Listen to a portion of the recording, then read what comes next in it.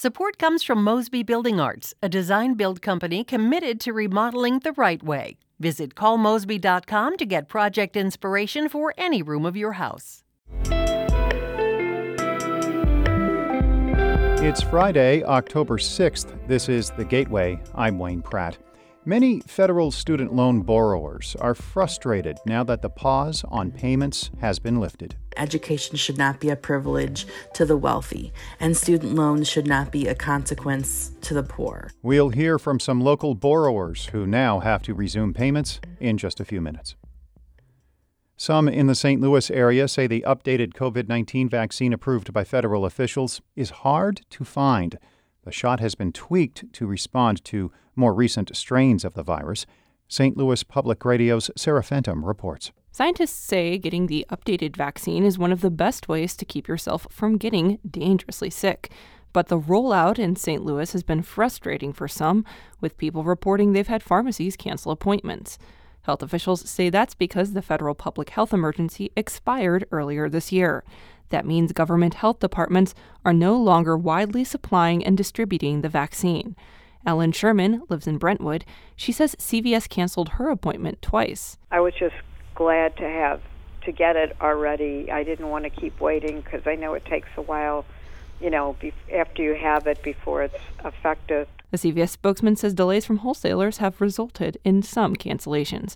I'm Sarah Fenton, St. Louis Public Radio. Health care at the jail in St. Louis is getting another level of oversight. The board governing the city's finances has approved a chief medical officer and 10 support staff positions.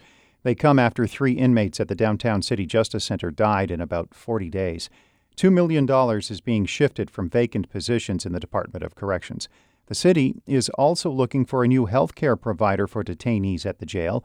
Officials expect to award that contract late next week. It will start in December. The current provider, Corizon, has faced multiple lawsuits in state and federal court. Vice President Kamala Harris will be in St. Louis this afternoon to speak at a Democratic National Committee meeting.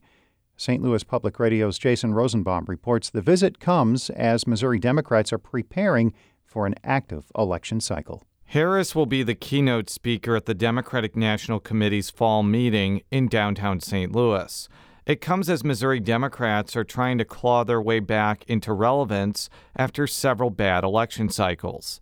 DNC Chairman Jamie Harrison says the National Party is paying attention to Missouri, especially since there's an open governor's race and Republican Senator Josh Hawley is running for re-election. Missouri is one of those interesting states that, it wasn't that long ago in which you had a Democratic United States Senator from Missouri. Hawley himself has said he expects his re-election to be costly, especially if Democrats from across the nation donate to his eventual opponent. I'm Jason Rosenbaum, St. Louis Public Radio. Missouri lawmakers will take a hard look at taxes local governments depend on when members convene in January. House Speaker Dean Plocher has expanded the scope of a committee examining the earnings tax in St. Louis and Kansas City to include personal property taxes. St. Louis imposes a 1% tax on money earned by people whose work is based in the city. Representative Steve Butts, a St. Louis Democrat, is on the committee and says the city has long depended on that tax. This tax has been under attack for at least 15 years that I'm aware of personally. So if there would have been an alternative, that would have been floated and created. Butts says he believes there is no chance the legislature will make big tax changes in the upcoming session. A new report seeks to get a better handle on racial equity efforts at nonprofits throughout Illinois. Sharmeen Shahjahan is the Racial Equity Collective Director at Forefront. That's an association of 1,100 nonprofits and grant makers in the state. She says the definition of racial equity differs from region to region, but there is a common thread. At the core of it, we are looking to rectify the harm that has been created through different laws and different factors or principles, even within the philanthropic sector, so be able to analyze that. Forefront's Racial Equity Access Survey finds the current political climate and getting support from stakeholders are some of the regional challenges, in addition to shared factors like a lack of funding, capacity, and data. A partnership among Circus Harmony, the St. Louis Parks Department, and 2 local foundations has brought circus classes to some of the city's children. St. Louis Public Radio's Rachel Lippman reports. Circus Harmony first hosted classes at city rec centers as part of its project exploring historic sites in the city. Over the summer, they expanded to week-long camps at 7 centers.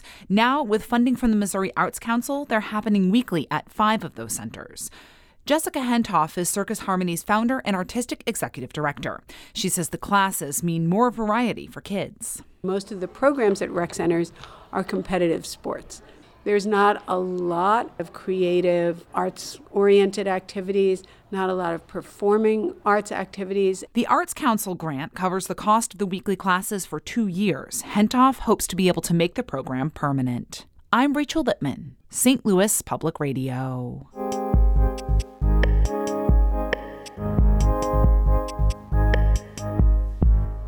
Millions of federal student loan borrowers were relieved when the government paused payments throughout the pandemic. But that ended October 1st, leaving many uncertain about their future. St. Louis Public Radio asked borrowers throughout the region about how resuming payments will affect their lives. Hi, my name is Rachel Bray, and I'm from St. Louis, Missouri. I attended Southern Illinois University in Edwardsville, Illinois, and graduated with my bachelor's degree in 2015. Hi, this is Kim Lowell from St. Charles. I have student loans, and my 23-year-old son has student loans. We have become a multi-generational student loan debt family. I have been paying for grad school for 18 years. He just graduated in May and is starting on his first year of repayment. Hi, I'm Jada. My pronouns are they, them, and I live in St. Louis. I went to St. Louis University, and I graduated in 2020 with a degree in political science and psychology. My student loan debt has affected me in similar ways that I think most debts do. Things in this world are costing more than they ever have, so making student loan payments are becoming harder than they ever were for my family, especially because my husband also has his own student loan debt. I don't regret going to school, but I would have done things differently. My undergrad was paid for. These are my graduate school loans, and it's challenging. It's a lot of money. We do not qualify for the SAVE plan. We're just a little bit too high, so we're in the middle, and we're paying, and it's tough. Student loans are definitely not something that I'm factoring in terms of my budget for the month. I think paying my groceries and paying rent and my car note is a little bit more important than paying back for, a degree that I got 3 years ago. My only upsetting thing is just watching so many people fight against the initiative to cancel student loan debt in total. Everyone deserves a quality of life.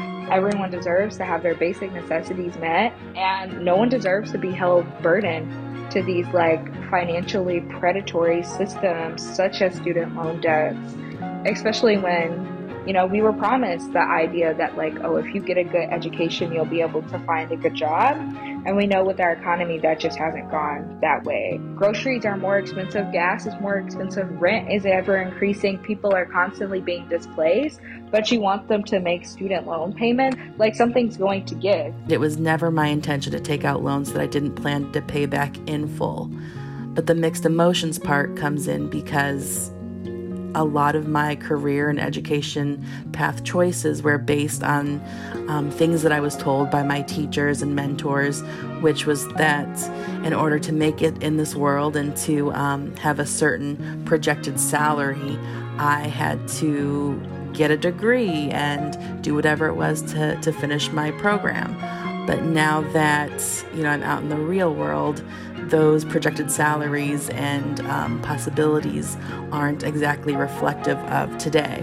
And so a little bit feels like I was misled by, this glitz and glam of what was on the other side of college, and I just haven't really seen any evidence of it. And now them having been restarted, it's we get no relief. I still don't have the disposable income to pay off student loan debt. So now what are my other options? The potential of having my wages garnished when I already don't have the money to pay what needs to be paid. I urge lawmakers to remember that education should not be a privilege to the wealthy, and student loans should not be a consequence to the poor.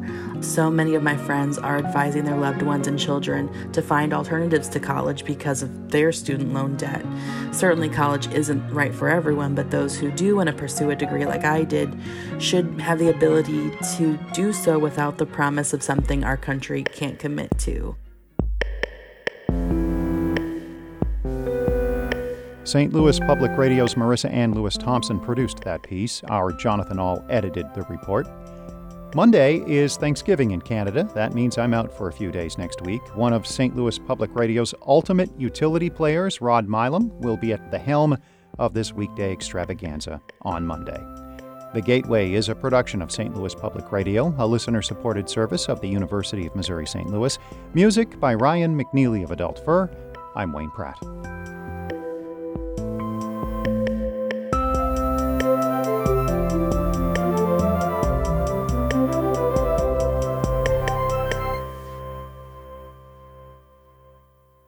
Support comes from the Missouri Forest Products Association, providing more than 41,000 jobs in the production of wood pallets, railroad ties, white oak barrels, hardwood floors, and more. Details at choosewood.com.